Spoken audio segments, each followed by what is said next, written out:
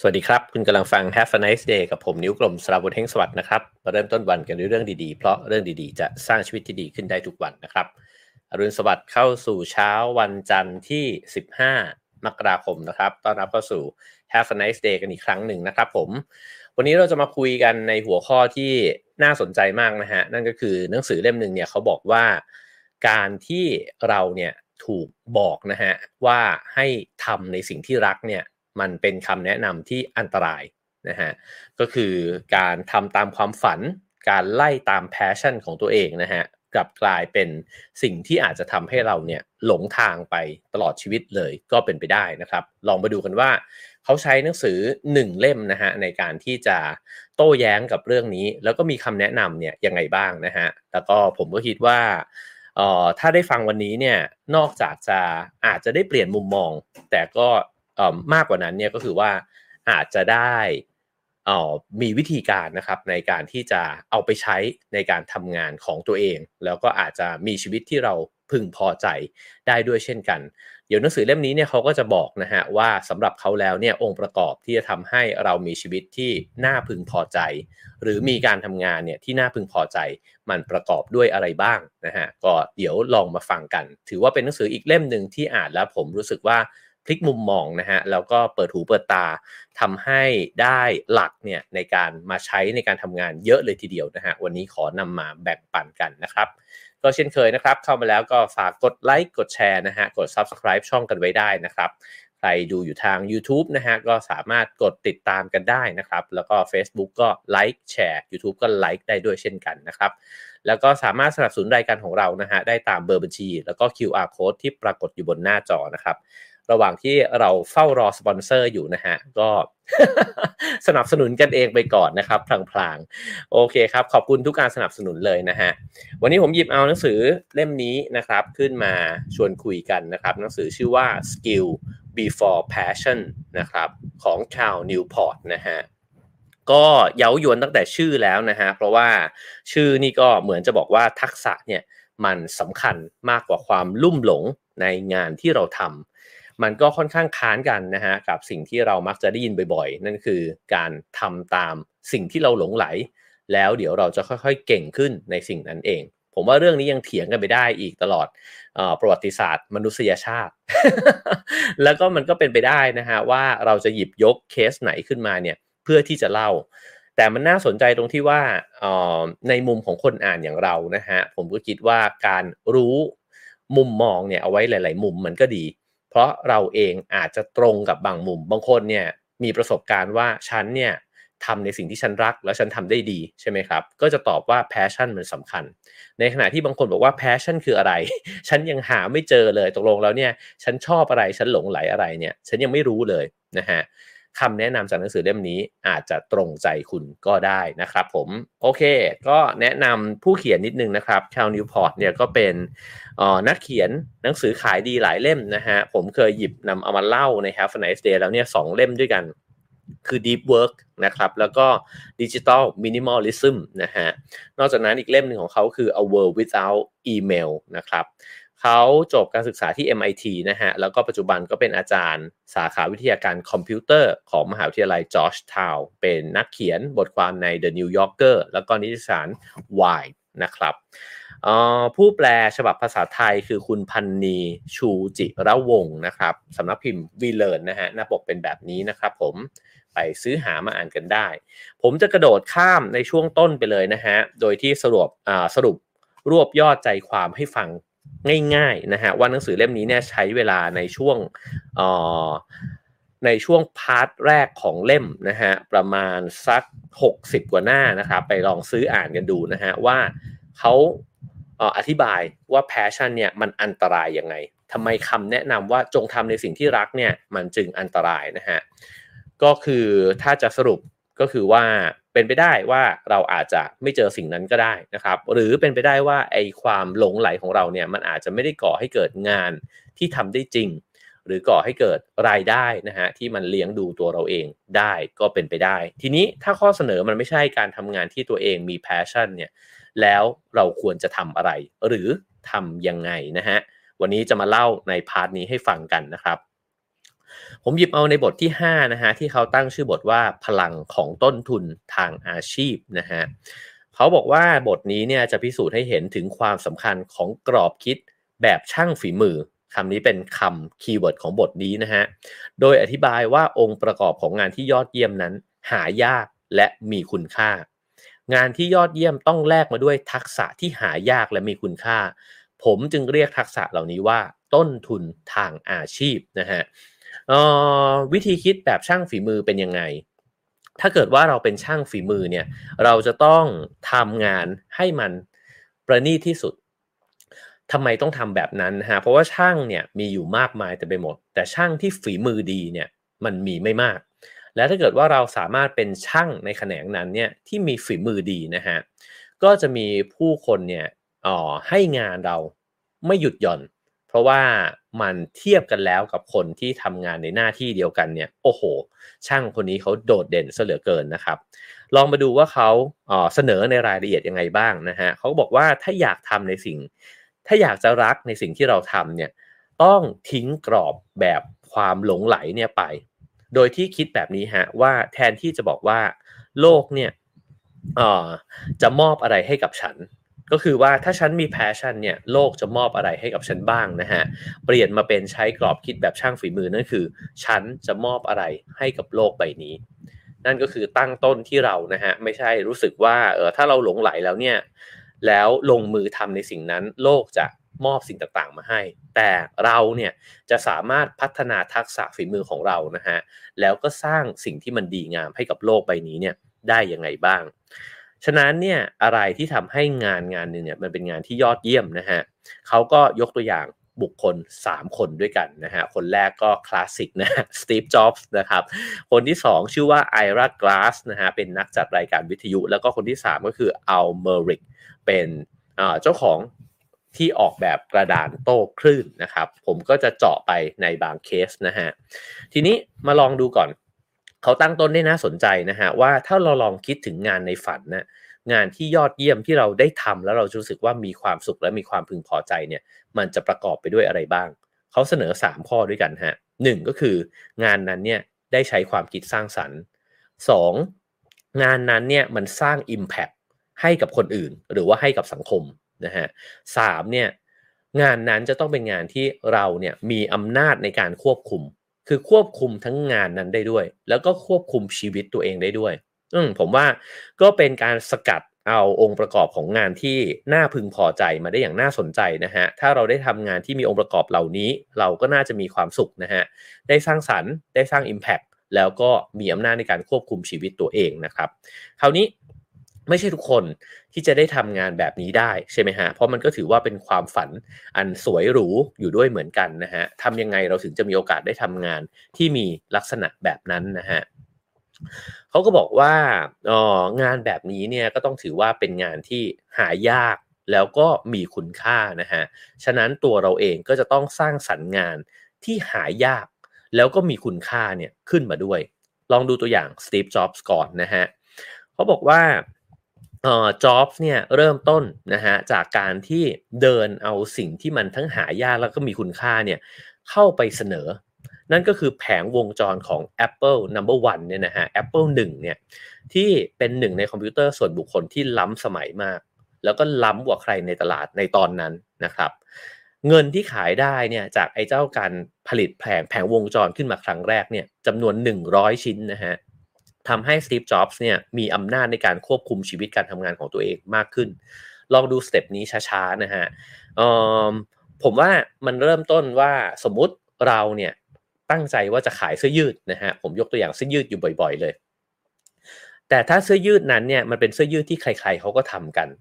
เราขายไป100ตัวเนี่ยมันก็ไม่ได้มีผลกระทบอะไรแต่ถ้าเกิดว่าเสื้อยืดเนี่ยมันดันผลิตขึ้นจากวัสดุที่เช่นสมมุติว่ารักสิ่งแวดล้อมนะฮะแล้วเราขายไปเนี่ยในตลาดมันไม่มีใครเขาแข่งกับเราเลยแล้วมันก็ฮือฮาขึ้นมามีนิตยสารมาสัมภาษณ์เราอะไรแบบนี้นะฮะมันก็จะเป็นการเริ่มต้นที่แตกต่างแล้วนะฮะเพราะฉะนั้นเนี่ยสิ่งที่มันเสนอลงไปในตลาดเนี่ยมันคือสิ่งที่มีคุณค่าหรือเปล่าส่วนเราจะคิดค้นสิ่งที่มีคุณค่ามาได้ยังไงเนี่ยเดี๋ยวเจาะลงไปดูกันอีกทีนะฮะแต่นั่นแปลว่าเราไม่ได้เสนอสิ่งที่มันทั่วๆไปเนี่ย ให้กับผู้คนนะฮะหลังจากนั้นเนี่ยจ็อบส์ก็ได้ใช้ทั้งเวลานะครับแล้วก็ใช้ไอเดียตัวเองเนี่ยในการเพิ่มคุณค่าของสิ่งที่ตัวเองอยากนำเสนอให้กับโลกใบนี้เพิ่มมากขึ้นอีกแต่สิ่งหนึ่งที่เขาแตกต่างจากคนอื่นที่ทำในเรื่องเทคโนโลยีนะฮะก็คือเขามีการขอทุนนะฮะระดมเงินทุนเนี่ยเพิ่มมากขึ้นถึง $250,000 แล้วก็ได้มาจากไมค์มาร์คคูล่านะฮะหลังจากนั้นเนี่ยก็ร่วมมือกับสตีฟวอซเนียกนะฮะแล้วก็สร้างคอมพิวเตอร์รุ่นใหม่ที่คีย์เวิร์ดคือจะไม่มีใครเมินหน้าจากมันได้นะฮะสิ่งนี้เนี่ยก็นำมาซึ่ง Apple No. 2นะฮะแล้วก็กลายเป็นคอมพิวเตอร์ที่แสดงผลเป็นภาพสีนะฮะแล้วก็มีหน้าจอและคีย์บอร์ดเนี่ยประกอบอยู่พร้อมกับเครื่องเลยก็เป็นคอมพิวเตอร์ที่โดดเด่นอีกเช่นกันนะฮะฉะนั้นสิ่งนี้เนี่ยก็เลยทำให้บริษัทของ Jobs เนี่ยนะฮะก็เหมือนกับโดดเด่นแล้วก็เด้งขึ้นมาเลยตรงนี้เนี่ยมันมีขั้นบันไดหลายขั้นนะฮะที่เขาพยายามจะชวนเราถอดรหัส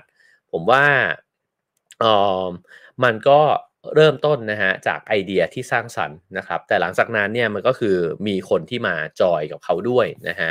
แต่ที่มากไปกว่านั้นเนี่ยก็คือสิ่งที่เขานำเสนอให้กับตลาดเนี่ยมันเป็นสิ่งที่คุณไม่สามารถเบือนหน้าหนีไปจากมันได้อันนี้สำคัญนะฮะเราจะเป็นคนนั้นนะครับในการที่เราเดินไปในที่ใดที่หนึ่งที่เป็นที่ทำงานนะฮะแล้วก็เขาไม่สามารถที่จะทิ้งเราไปได้อะเหมือนแบบว่าถ้าเราไปสมัครในที่ทำงานที่หนึ่งนะฮะแล้วบริษัทเนี่ยจะต้องเสียดายมากอะถ้าปล่อยให้คนนี้นี่เดินออกไปนะฮะคราวนี้ต่อไปเป็นอีกคนหนึ่งนะฮะชื่อว่าไอรา Glass นะฮะ Glass เนี่ยเป็นนักจัดรายการวิทยุนะครับซึ่งประวัติของเขาเนี่ยก็น่าสนใจนะฮะก็คือว่าเขาบอกว่าเริ่มจากการเป็นเด็กฝึกงานนะฮะแล้วก็ขยับไปเป็นผู้ตัดต่อเทปนะครับแล้วก็ได้ไปมีส่วนเนี่ยอยู่ในรายการที่ดังรายการหนึ่งนะครับถามว่า Glass เนี่ยโดดเด่นกว่าเพื่อนร่วมเส้นทางเดียวกันเนี่ยได้ยังไงนะฮะก็คือเขาเริ่มต้นเนี่ยจากการพัฒนาทักษะของตัวเองเนี่ยให้กลายเป็นสิ่งที่มันหายากแล้วก็มีคุณค่าเนี่ยเพิ่มมากขึ้นนะฮะในที่สุดเนี่ยทักษะอันเฉียบคมของเขาเนี่ยในการตัดต่อรายการนะฮะก็ทำให้ Glass เนี่ยได้ถูกดึงเข้ามาเป็นผู้ดำเนินรายการเนี่ยบางช่วงของรายการก่อนคือเริ่มต้นจากเด็กฝึกงานแล้วค่อยๆขยับนะฮะคือพยายามอย่างเต็มที่เนี่ยที่จะเพิ่มทักษะในการตัดต่อนะฮะแล้วก็โดดเด่นมากเลยในเรื่องของการตัดต่อนะครับจากนั้นเนี่ยก็พยายามทำสิ่งนั้นเนี่ยออกมาให้ได้ดีที่สุดนะฮะเขาเนี่ยให้สัมภาษณ์นะฮะบอกว่าเวลาที่เราทำงานไปได้สักระยะหนึ่งนะฮะเราจะเจอช่วงเวลาที่มันเหมือนกับช่องว่างอ่ะที่เรารู้สึกว่าสิ่งที่เราทำอยู่มันยังไม่ดีพอเหมือนเราต้องถีบตัวเองเนี่ยไปให้ถึงจุดที่เราคิดว่ามันควรจะดีเท่านั้นให้ได้นะฮะแล้วต้องพยายามอย่างเต็มที่ที่จะให้ได้ผลงานเนี่ยที่มันดีออกมาสิ่งสำคัญเนี่ยคือการเคี่ยวเข็นตัวเองนะฮะให้ทำงานนั้นเนี่ยไปได้เรื่อยๆเพื่อบ่มเพาะทักษะและนี่ก็คือขั้นตอนที่ยากที่สุดนะฮะผมเปรียบเทียบเนี่ยตอนที่ผมอ่านเนี่ยผมโยงออกมาแล้วผมก็เปรียบเทียบกับเวลาเราหัดเล่นกีตาร์ถ้าใครเคยหัดเล่นกีตาร์นะครับก็จะพบว่ามันมีช่วงเวลาหนึ่งเนี่ยที่มันต้องกระโดดข้ามไปให้ได้คือช่วงเวลาที่เราต้องจับคอร์ดทาบนะคือไอ้คอร์ดทาบเนี่ยจับยังไงมันก็บอดแล้วมันก็ทำไม่ได้สักทีนะฮะแต่ถ้าใครข้ามคอร์ดทาบไปได้แล้วเนี่ยมันก็จะเล่นได้อีกหลายคอร์ดแล้วมันก็จะเล่นกีตาร์เป็นนะฮะเขาก็บอกว่าไอ้สิ่งเนี้ยมันเป็นสิ่งที่แตกต่างกันนะฮะเพราะว่าในช่วงเวลาที่เราเข้าไปทำงานเนี่ยบางคนก็คือเข้าไปทำหน้าที่นั้นเนี่ยแล้วก็ทำไปแบบนั้นเองในขณะที่บางคนเนี่ยมองหาตลอดเวลาฮะว่าฉันจะต้องทำอะไรเพิ่มเติมขึ้นแล้วก็บ่มเพาะทักษะด้านไหนฉันถึงจะเก่งขึ้นในทักษะด้านนั้นได้แต่มันไม่จบแค่นั้นนะฮะเพราะว่าคนที่มองไปว่าฉันควรพัฒนาทักษะเรื่องนี้เนี่ยเขามองไปไกลกว่านั้นเช่นอย่าง Glass เองเนี่ยก็ไม่ได้มองว่าเขาควรจะพัฒนาทักษะเรื่องการตัดต่อเนี่ยให้มันเก่งที่สุดเนี่ยเพื่อจะเป็นคนตัดต่อฝีมือดีเท่านั้นนะฮะแต่เขาเนี่ยอยากจะพัฒนาทักษะในเรื่องการตัดต่อนะฮะให้ให้ให้เก่งมากจนกระทั่งมีโอกาสได้เป็นส่วนหนึ่งเนี่ยของรายการเช่นสามารถเป็นผู้ดำเนินรายการเป็นต้นนะครับ โอเคมาถึงตรงนี้มีคนทักมาว่า Clubhouse ไม่มีเสียงเหรอครับเดี๋ยวจะตรวจเช็คนิดหนึ่งนะฮะเสียงใน Clubhouse ไม่ค่อยออกเลยฮะโอเคดีขึ้นบ้างหรือยังครับถ้าดีขึ้นอาจจะพิมพ์มาบอกหน่อยนะฮะผมงงเหมือนกันงั้นเดี๋ยวผมจะตั้งห้องใหม่นะฮะฝากชิงช่วยตั้งห้องให้หน่อยครับโอเคห้องชื่อ Passion ไม่ใช่ทุกอย่างอย่าหลงทางไปตลอดชีวิตนะฮะโอเคเรามาต่อกันนะครับก็ทีนี้เนี่ยเขาบอกว่าต้นทุนทางอาชีพนะฮะของงานที่ยอดเยี่ยมเนี่ยมันมีองค์ประกอบอะไรบ้างนะฮะองค์ประกอบของงานที่ยอดเยี่ยมเนี่ยก็คือ1เมื่อกี้ที่บอกไปองค์ประกอบของงานที่ยอดเยี่ยมเนี่ยมันหายากใช่ไหมฮะเพราะว่าอย่างที่ไล่เรียงไปนะฮะแล้วมันก็มีคุณค่ามากด้วยนะครับฉะนั้นเนี่ยมันจะต้องแลกมาด้วยทักษะที่หายากนี่เป็นสิ่งที่ผมว่าคาวนิวพอร์ตเนี่ยพยายามที่จะตั้งความเข้าใจเราใหม่นะฮะเพราะว่ามันไม่ได้แลกมาด้วยการที่คุณหลงไหลในสิ่งนั้นแต่มันต้องแลกมาด้วยความทุ่มเทอย่างมากเลยเพื่อที่จะขยับตัวเองนะฮะไปสู่ฝีมือของการเป็นยอดฝีมือนั่นคือประเด็นหลักของบทนี้นะฮะก็คือว่าทำยังไงเราถึงจะกลายไปเป็นยอดฝีมือของกลุ่มช่างฝีมือกลุ่มนี้เนี่ยได้นะครับอันที่3ก็คือว่ากรอบคิดแบบช่างฝีมือเนี่ยให้ความสำคัญกับการพัฒนาตัวเองให้เก่งจนไม่มีใครกล้าเมินนะครับนี่เป็นกลยุทธ์ที่เหมาะอย่างยิ่งนะฮะในการสั่งสมต้นทุนทางอาชีพดังนั้นเนี่ยกรอบคิดนี้เนี่ยจึงเหนือกว่ากรอบคิดแบบยึด passion นะฮะหากเป้าหมายของคุณคือการสร้างงานที่ตัวเองรักโอเคเรามาขีดเส้นใต้ตรงนี้กันนะฮะว่าเรากำลังจะคุยกันถึงเรื่องของการสร้างงานที่เราเนี่ยรักแล้วก็อยากตื่นขึ้นมาทำงานนั้นนะฮะแต่มันจะต้องข้ามพ้นไปจากจุดที่เราทุ่มเทอย่างหนักเพื่อจะกลายเป็นสุดยอดฝีมือในสายงานนั้นทีนี้เขามีคำแนะนำอะไรบ้างนะฮะว่าเอ่อเราควรจะทำมาลองดูข้อเสียของการพุ่งไปตาม passion กันก่อนนะฮะเขาบอกว่ามีตัวอย่างนะครับเช่นมีผู้หญิงคนหนึ่งเนี่ยเขาลาออกจากงานนะฮะแล้วก็เขาเนี่ยเคยทำงานโฆษณาแล้วพอทำงานไปถึงจุดหนึ่งก็อาจจะทำมา10 กว่าปีเนี่ยนะครับแล้วก็มีความรู้สึกว่า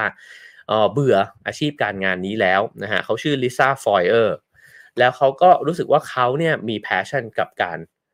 เล่นโยคะเขาก็เลยลาออกมานะฮะแล้วก็พยายามที่จะไปฝึกโยคะแล้วก็ไปเป็นครูสอนโยคะโดยที่คิดว่าวันหนึ่งเนี่ยก็มีโรงเรียนสอนโยคะนะครับแล้วก็อาจจะทำมาหากินจากงานที่ตัวเองชอบได้นี่ก็คืออาชีพในฝันผมว่ามันเป็นแพทเทิร์นของความคิดลักษณะหนึ่งนะฮะที่บางคนก็จะคิดแบบนี้แล้วก็ผมว่ามันก็เป็นเทรนด์ด้วยเหมือนกันคือเราก็คิดว่าถ้าเราเบื่องานนี้นะฮะแล้วก็ได้ออกไปทำในสิ่งที่เรารักเนี่ยและทำได้เนี่ยก็คงจะเป็นชีวิตในฝันนะฮะแต่ปรากฏว่าเอ่อในในประเด็นที่หนังสือเล่มนี้เนี่ยท้วงติงนะฮะก็คือบอกว่าเวลาที่เราทำอะไรแบบนี้เนี่ยอันที่จริงเนี่ยในอีกด้านหนึ่งเนี่ยเรากำลังทิ้งทักษะฝีมือนะฮะที่เราเนี่ยบ่มเพาะมาเป็นเวลานานแล้วมันก็เหมือนทิ้งต้นทุนทางอาชีพของเราเนี่ยทิ้งไปเลยซึ่งมันน่าเสียดายนะฮะแล้วในอีกขณะเดียวกันก็คือเราไปเริ่มต้นสิ่งใหม่ที่เราไม่มีต้นทุนเลยก็คือไม่มีต้นทุนทุกอย่างไม่มีต้นทุนทั้งเรื่องของทักษะเราลงไปในตลาดของการเป็นครูโยคะใหม่เนี่ยเราก็อาจจะแพ้กับครูที่เขาเก่งๆอยู่แล้วนะฮะเราอาจจะไม่มีทักษะในเรื่องอื่นๆไม่มีองค์ประกอบของวงการนั้นเนี่ยนะฮะมาโอบอุ้มเราฉะนั้นโอกาสที่มันจะล้มเหลวก็มีอยู่สูงนะฮะในนี้ก็เล่าว่าฟอยเออร์เนี่ยพอตัดสินใจลาออกมาแล้วก็ไปเจอกับวิกฤตเศรษฐกิจนะฮะสุดท้ายแล้วเนี่ยเธอก็ประสบกับความล้มเหลวนะครับคราวนี้มีอีกตัวอย่างหนึ่งก็คือคนที่ทำงานเกี่ยวกับโฆษณาเช่นกันชื่อว่าโจดัฟฟี่นะฮะเขาเนี่ยเป็นผู้บริหารด้านการตลาดแล้วก็ทำงานในเอเจนซี่นะฮะจากนั้นเนี่ยเขาก็เบื่องานโฆษณาที่ทำอยู่เช่นกันนะฮะก็อาจจะเบื่อตรงที่ว่าไม่มีโอกาสได้ทำนู่นทำนี่หรือว่าบริหารจัดการชีวิตของตัวเองสักเท่าไหร่นะฮะแต่สิ่งที่เขาเลือกเนี่ยแตกต่างจากฟอยเออร์ก็คือเขายังคงเลือกที่จะใช้ต้นทุนในความเชี่ยวชาญของเขาเนี่ยอยู่นะฮะก็คือลาออกมาจากบริษัทเดิมแต่ว่าไปเริ่มต้นเนี่ยกับบริษัทใหม่คือไปจับมือกับบริษัทโฆษณาใหญ่นะฮะจากนั้นเนี่ยบริษัทโฆษณานั้นเนี่ยได้แต่งตั้งเขาเป็นผู้บริหารในหน่วยย่อยแล้วเขาก็สามารถที่จะบริหารหน่วยนั้นของเขาเองเนี่ยมีความรับผิดชอบในชีวิตตัวเองในการงานตัวเองเนี่ย มากขึ้นนะฮะมีอิสระในการทำงานเนี่ยเพิ่มมากขึ้นนะฮะเขาสั่งสมประสบการณ์ในช่วงเวลานั้นเนี่ยด้วยการที่รับงานนะฮะออกแบบโลโก้ของบริษัทใหญ่ๆอย่างเช่น Sony Coca-Cola แล้วก็ทำอยู่งานเนี้ย20 ปีนะครับจากนั้นเนี่ยพอเริ่มที่จะมีต้นทุนมากพอเขาก็ลาออกมาแล้วก็เปิดบริษัทของตัวเองนะครับโดยที่มีพนักงานเนี่ยประมาณ15คนเท่านั้นนะฮะจากนั้นเนี่ยก็บริษัทก็สามารถที่จะไปต่อได้แล้วก็แข็งแรงรุ่งเรืองนะครับใน2ตัวอย่างนี้เนี่ยมันอาจจะเป็นแค่ตัวอย่างนะครับแต่ผมคิดว่าเขาหยิบยกขึ้นมาเพื่อที่ทำให้เห็นว่ามันก็มีทางแยกเนี่ยแบบนี้ด้วยเช่นกันในช่วงเวลาที่คน2คนทำงานแบบเดียวกันเลยรู้สึกเบื่องานตัวเองทั้งคู่นะฮะแต่คนหนึ่งเนี่ยเลือกที่จะใช้ต้นทุนของตัวเองอันเดิมเนี่ยต่อชีวิตของการงานของตัวเองต่อไปแต่เปลี่ยนรูปแบบการทำงานนะฮะในขณะที่อีกคนเนี่ยก็คือสลับเลนเลยไปกระโดดไปอยู่ในอีกวงการหนึ่งเลยเนี่ยถ้าเรายังไม่ได้เพาะบ่มนะฮะไอ้เจ้าทักษะของเราเนี่ยให้มันแข็งแรงมากพอเนี่ยมันมีโอกาสเหมือนกันที่เราเนี่ยจะกลายเป็นคนที่ไม่ประสบความสำเร็จกับงานที่เราเริ่มต้นขึ้นนะฮะผมว่าหนังสือเล่มนี้พยายามที่จะไฮไลท์ให้เห็นนะฮะว่าการทำตามหัวใจเนี่ยมันมีเรื่องที่เราจะต้องสะกิดเตือนตัวเองเนี่ยอยู่ด้วยเช่นกันไม่ใช่ว่ากระโดดลงไปเนี่ยด้วยความมุ่งมั่นหรือว่าด้วยความกล้าหาญเท่านั้นนะฮะสิ่งเหล่านั้นเนี่ยมันอาจจะไม่ได้ตอบโจทย์ทั้งหมดก็ได้นะครับก็ดีเหมือนกันที่เขาเหมือนกับว่ามากระตุกเราไว้นะฮะว่าถ้าเรากำลังจะกระโดดลาออกไปจากงานเดิมเนี่ยอย่างน้อยมันไม่ใช่ว่าเราไม่สามารถทำในสิ่งที่ตัวเองรักได้เลยนะฮะแต่ว่ามีแผนการเตรียมตัวเนี่ยมากน้อยแค่ไหนยังไงบ้างนะฮะคราวนี้ลองมาดูกันว่าไอ้เจ้ากรอบคิดแบบช่างฝีมือเนี่ยมันคืออะไรนะฮะเขาบอกว่ากรอบคิดแบบช่างฝีมือก็คือไม่ได้ยึดติดกับประเภทงานที่ตัวเองทำนะฮะกรอบคิดนี้ระบุว่าองค์ประกอบของงานที่ยอดเยี่ยมเนี่ยคือสิ่งที่ต้องแลกมาด้วยต้นทุนทางอาชีพนะฮะไม่ใช่งานที่ตรงกับสิ่งที่เราเนี่ยหลงไหลหรือว่ามี passion นะฮะการคิดแบบนี้มันสำคัญยังไงมันสำคัญตรงที่ว่าถ้าเราคิดได้แบบนี้เนี่ยเราจะไม่กังวลเลยฮะว่างานที่เราทำอยู่เนี่ยมันเป็นงานที่เรามี passion กับมันหรือเปล่ามันกลับด้านเลยนะฮะมันกลับหัวเลยก็คือว่าเราวาง passion ไว้ก่อนแต่เราสนใจว่างานที่เราจะทำแล้วมันทำได้ดีเนี่ยมันต้องบ่มเพาะทักษะอะไรบ้างนะฮะเอ่แม้ว่านะครับเราอาจจะไม่ได้ชอบงานนี้อยู่นะฮะแต่เราพอจะมองเห็นว่าถ้าเรากัดฟันสู้ต่อไปเนี่ยมันจะทำให้เราเนี่ยถีบตัวเองขึ้นไปเป็นยอดฝีมือในงานนั้นได้นะฮะทีนี้เขาบอกว่ามีข้อสรุป3ข้อนะครับที่เขาบอกว่าสามารถบ่งบอกได้ว่างานไหนเนี่ยมันไม่ใช่รากฐานที่ดี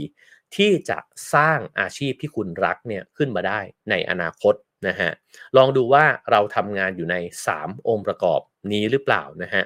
ข้อที่1ก็คือว่างานนี้เนี่ยแทบจะไม่เอื้อให้เราเนี่ยพัฒนาทักษะสำคัญที่มันหายากและมีคุณค่าเพื่อสร้างผลงานที่โดดเด่นได้เลยเช่นงานที่ทำอยู่เนี่ยมันเป็นงานที่ซ้ำซากนะฮะหรือมันเป็นงานที่ดูไปแล้วเนี่ยทำอีก 2-3 ปีเนี่ยมันก็จะยังเก่งอยู่ประมาณนี้แหละแล้วอันที่จริงเนี่ยใครๆก็ทำได้ถ้าเป็นแบบนี้เนี่ยมีโอกาสฮะที่เราทำไปเรื่อยๆเนี่ยเราก็จะทั้งเบื่อแล้วก็ทั้งไม่เก่งขึ้นแล้วก็ทั้งไม่ได้เงินมากขึ้นด้วยนะฮะแล้วก็สุดท้ายก็คือว่าเราจะไม่ชอบงานที่เราทำนะฮะถ้ามันเป็นแบบนี้เนี่ยก็อาจจะต้องพิจารณาว่าเรายังอยากจะทำงานนี้เนี่ยต่อไปหรือเปล่านะฮะอันที่2ก็คือว่างานดังกล่าวเนี่ยให้ความสำคัญกับสิ่งที่คุณคิดว่าไร้ประโยชน์หรืออาจจะถึงขั้นเลวร้ายต่อสังคมคือถ้าเกิดว่าทำไปแล้วมันตอบตัวเองไม่ได้นะฮะว่ามันสร้าง impact อะไรเนี่ยให้กับชีวิตคนอื่นหรือเปล่านะฮะแม้ว่ามันจะเป็นงานที่เราไม่ชอบนะครับสมมุติบางคนอาจจะบอกว่าไม่ได้อยากทำหน้าที่นี้เลยแต่ว่าทุกๆวันที่ทำไปเนี่ยมันเริ่มเห็นว่างานที่เราทำมันทำให้คนอื่นเขายิ้มได้มันทำให้ชีวิตของเขาเนี่ยมันดำเนินต่อไปอย่างราบรื่นขึ้นมันเห็น impact นะฮะที่เราสร้างให้เกิดขึ้นกับชีวิตคนอื่นเนี่ยในอนาคตงานนี้เนี่ยถ้าเราทำได้ดีขึ้นเรื่อยๆมันจะเป็นงานที่เรารักได้แต่ถ้ามองไปแล้วไม่เห็นเลยฮะว่างานที่ทำอยู่มันไปกระทบกับชีวิตของคนอื่นยังไงบ้างนะฮะก็ควรจะพิจารณาเช่นกันอันที่3ครับก็คือว่างานดังกล่าวเนี่ยบีบให้คุณต้องทำงานกับคนที่คุณเกลียดเข้าไส้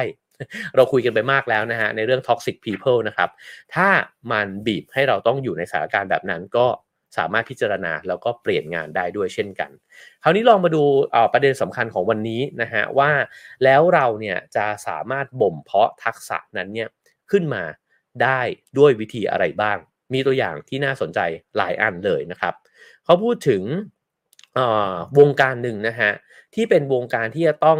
บ่มเพาะทักษะเนี่ยให้เก่งแล้วพอเก่งเนี่ยคุณก็จะโดดเด่นแล้วคุณก็จะได้เงินเนี่ยได้รายได้เนี่ยดีมากนะฮะนั่นก็คือวงการของนักเขียนบทโทรทัศน์นะฮะเขาก็ไปศึกษาเนี่ยจากของจริงเลยแล้วก็ได้เข้าไปอยู่ในกลุ่มของคนที่ดูแลนะฮะเพื่อที่จะคัดสรรบทโทรทัศน์เนี่ยที่จะส่งเข้ามาเนี่ยในแต่ละรายการแต่ละโปรเจกต์นะฮะเขาก็เล่าให้ฟังแบบนี้ฮะบอกว่ากระบวนการแข่งขันในวงการนี้มันสูงมากผมว่าลองเปรียบเทียบกับวงการที่เราทำก็ได้นะฮะไม่ว่าเรากำลังขายสินค้าใดอยู่หรือว่าเราทำงานอยู่ในแวดวงไหนนะฮะแวดวงของเราเนี่ยอยู่ในกรณีแบบนี้หรือเปล่านะครับเขาบอกว่าสมมุติว่ามีการเปิดโปรเจกต์นะฮะว่าเรามาเริ่มต้นส่งบทโทรทัศน์เข้ามาประชันกันนะฮะจะมีนักเขียนเนี่ยส่งบทโทรทัศน์เข้ามาเป็นร้อยเลยในบรรดาร้อยนั้นเนี่ยจะมีนักเขียนเนี่ย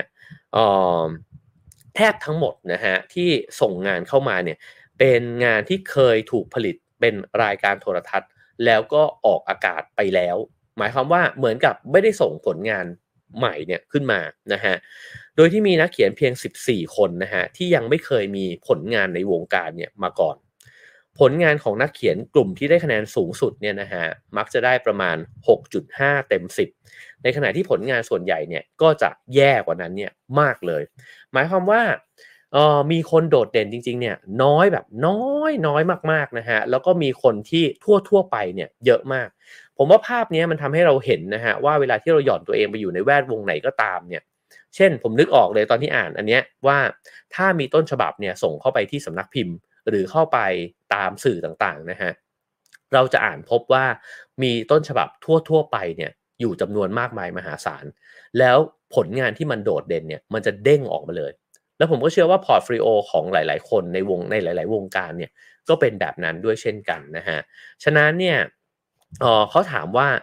แล้วในเมื่อโอกาสที่มันจะได้งานเนี่ยมันน้อยนะฮะเพราะว่าจริงๆตำแหน่งที่มันมีให้ทำมันก็ไม่ได้มากอะไรเนี่ยทำไมผู้คนจำนวนมากถึงกระโดดเข้าไปแข่งขันกันในวงการนี้ก็คำตอบก็ชัดเจนก็คือว่าค่าตอบแทนมันสูงมากนะฮะแล้วถ้าเกิดว่าคุณเป็นคนที่เขียนบทโทรทัศน์แล้วเก่งมากขึ้นไปเรื่อยๆเนี่ยแล้วได้เลื่อนขั้นไปเป็นโปรดิวเซอร์เนี่ยในนี้เขาใช้คำว่าคุณสามารถเป็นอภิมหาเศรษฐีในฮอลลีวูดเนี่ยได้เลยนะฮะ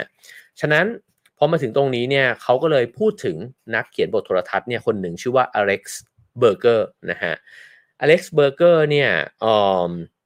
เขาสุดท้ายเนี่ยเขาก็ประสบความสำเร็จนะฮะอย่างมากเลยนะครับทีนี้เขาก็ไล่เรียงให้ฟังว่าไอ้เจ้าความสำเร็จของเขาเนี่ยเกิดขึ้นจากอะไรในสมัยที่เขาเรียนมหาวิทยาลัยนะฮะเขาเป็นนักโต้วาทีของวิทยาลัยดาร์ตมัธนะฮะแล้วก็คว้ารางวัลนักพูดดีเด่นแห่งปีเลยก็คือในปีนั้นเนี่ยคนนี้โต้วาทีเก่งที่สุดละในประเทศนะฮะ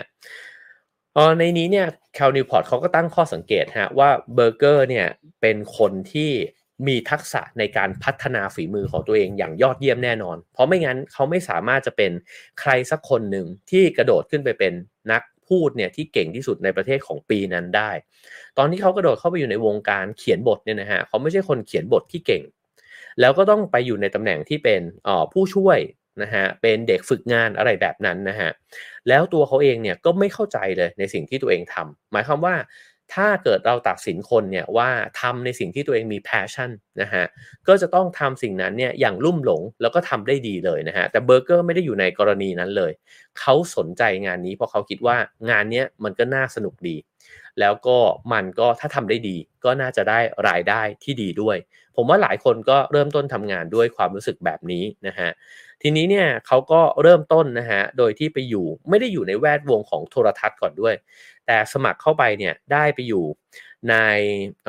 ทำงานเป็นบรรณาธิการอำนวยการนะฮะประจำเว็บไซต์ของนิตยสาร National Lampoon นะฮะซึ่งตอนนั้นเป็นนิตยสารที่มีไอเดียว่าอยากจะผลิตรายการโทรทัศน์นะฮะก็เขาก็เลยเสนอบทโทรทัศน์ไปนะครับแต่ก็ปรากฏว่าสุดท้ายเนี่ยไอ้เจ้ารายการโทรทัศน์ของนิตยสาร ฉบับนี้เนี่ยก็ไปต่อไม่รอดนะฮะลองดูสเต็ปนะครับผมว่าหลายครั้งเราก็เริ่มต้นทำงานแบบนี้ใช่ไหมฮะคือเริ่มต้นจากสิ่งที่มันพอจะเป็นไปได้ก่อนบริษัทเล็กนะฮะอาจจะไม่ได้โดดเด่นมากในวงการแต่ว่าในเมื่อเขารับเราเข้าไปเราก็เข้าไปทำก่อนนะฮะแต่จังหวะที่จะย้ายงานเนี่ยแหละที่มันน่าสนใจนะฮะเพราะว่าเบอร์เกอร์เนี่ยเขาก็มองต่อไปครับว่าเขาจะมีโอกาสในชีวิตเนี่ยได้จากการขยับไปทำงานในองค์กรไหนนะฮะสุดท้ายเนี่ยเขาเลือกไปเป็นผู้ช่วยผู้บริหารฝ่ายพัฒนานะฮะของสถานีโทรทัศน์ NBC ซึ่งอันนี้ก็คือใหญ่ขึ้นมากๆนะฮะแม้ว่าตำแหน่งที่เข้าไปทำงานเนี่ยเป็นเพียงผู้ช่วยนะฮะแต่ว่าเขารู้สึกว่าองค์กรที่ไปทำเนี่ยมันคือศูนย์กลางเลยของวงการโทรทัศน์ฉะนั้นเนี่ยเขามีโอกาสที่จะได้เข้าไปซึมซับเรียนรู้เนี่ยในสิ่งนี้มากนะฮะผมว่าตรงนี้ก็เป็น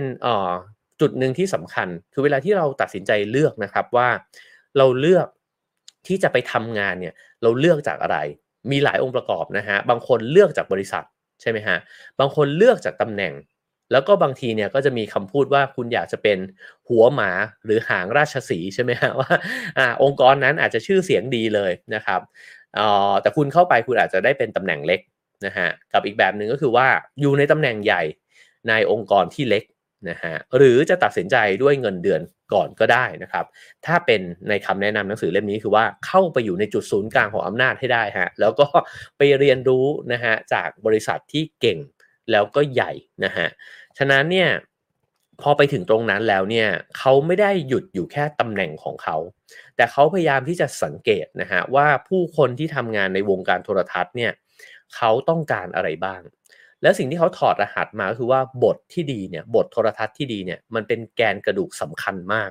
เขาก็เลยพยายามละโฟกัสละฮะโดยที่โฟกัสว่าโอเคถ้าอยากจะรุ่งในวงการนี้ฉันจะต้องโฟกัสไปกับการเขียนบทโทรทัศน์แต่ฉันไม่ได้มีแบ็กกราวด์มาทางนี้นะฮะฉันจะทำยังไงดีก็วิธีที่ง่ายที่สุดก็คือว่าไม่ง่ายหรอกนะฮะแต่ว่าเท่าที่คิดออกก็คือว่าฝึกฝนนะครับเขียนมันให้เยอะที่สุดแม้ว่ายังไม่ได้อยู่ในตำแหน่งของนักเขียนบทนะฮะแต่เขาอยากทำครับเขาก็เขียนบทเหล่านี้เนี่ยขึ้นมาแล้วก็คอยสอดบทตัวเองเนี่ยเข้าไปให้กับทีมอยู่เรื่อยๆนะฮะเสนอบทเนี่ยเข้าไปเรื่อยๆจนกระทั่งสุดท้ายเนี่ยผู้บริหารเนี่ยก็เริ่มอ่านบทของเขามากขึ้นนะฮะแล้วก็เริ่มเห็นฝีมือแล้วก็เริ่มเสนอให้เขาเนี่ยได้มาเขียนบทนะฮะ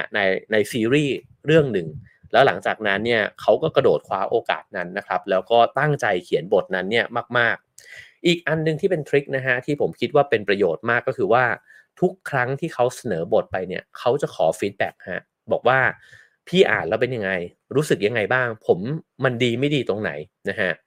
สิ่งเหล่านี้เนี่ยเป็นกระบวนการที่ทำซ้ำแล้วซ้ำเล่าซ้ำแล้วซ้ำเล่านะครับสุดท้ายเขาก็ขายไอเดียของเขาได้แล้วก็กลายมาเป็นคนที่เขียนบทรายการโทรทัศน์รายการดังนะฮะแล้วก็มีโอกาสได้ไปเขียนบทซีรีส์เนี่ยที่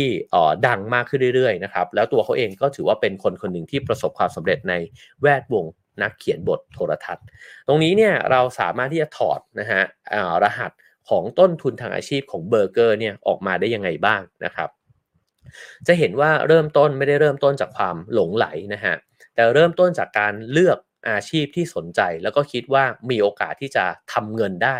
จากอาชีพนั้น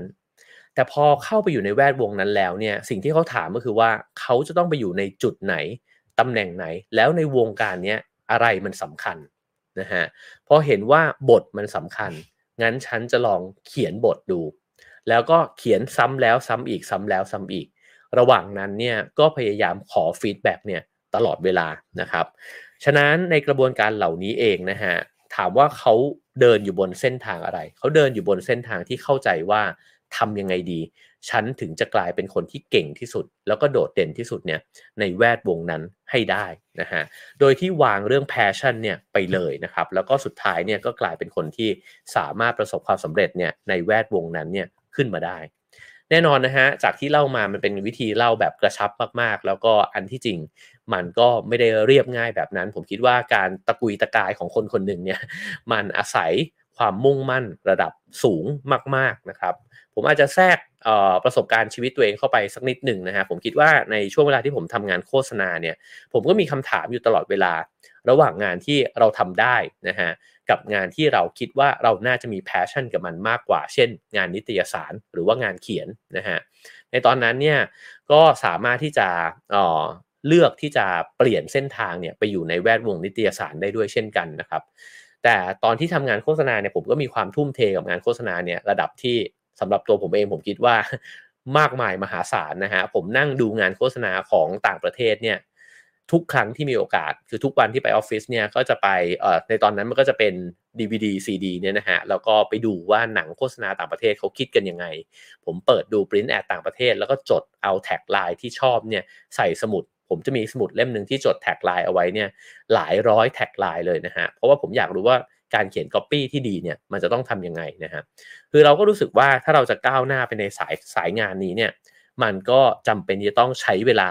กับสิ่งที่เรายังทำได้ไม่ดีนะครับแล้วก็คิดว่าถ้าใช้เวลากับมันมากขึ้นไปเรื่อยๆเนี่ยก็จะทำมันได้ดีขึ้นแล้วพอเราทำมันได้คล่องแคล่วขึ้นเนี่ยเราก็ชอบมันมากขึ้นด้วยเช่นกันเดี๋ยวมาดูตัวอย่างที่2นะฮะว่าหนังสือเล่มนี้เขาพูดถึงเรื่องอะไรนะครับตัวอย่างที่2 ชื่อว่าจอร์แดนไทส์นะฮะ ซึ่งในนี้เนี่ยก็บอกว่าเขาเริ่มหัดเล่นกีตาร์เนี่ย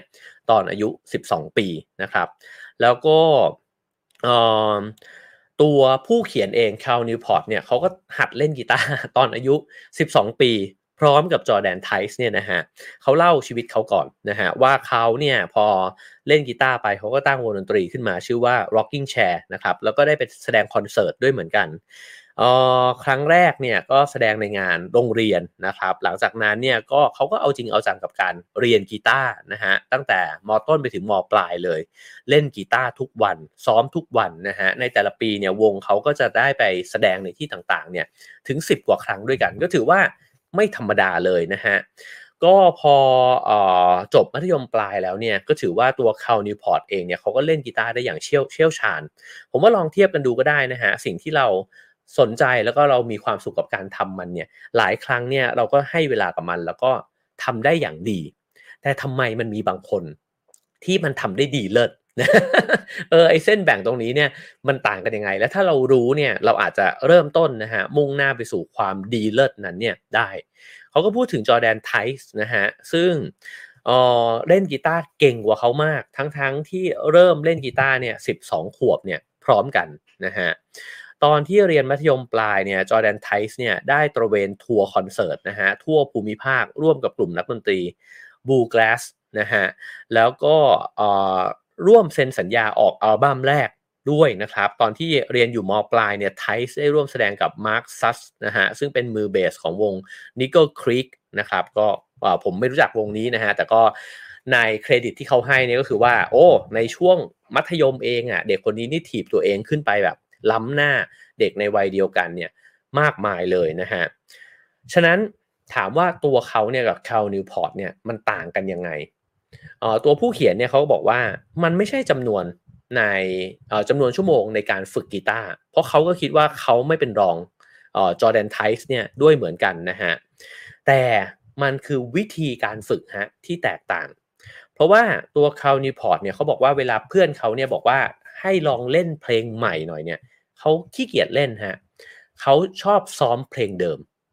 เพราะว่ายิ่งเล่นเพลงเดิมแล้วมันคล่องมากขึ้นแล้วมันเพราะมากขึ้นเนี่ยมันก็ฟินใช่ไหมฮะแต่ในขณะที่ไปฝึกเพลงใหม่เนี่ยมันต้องแกะ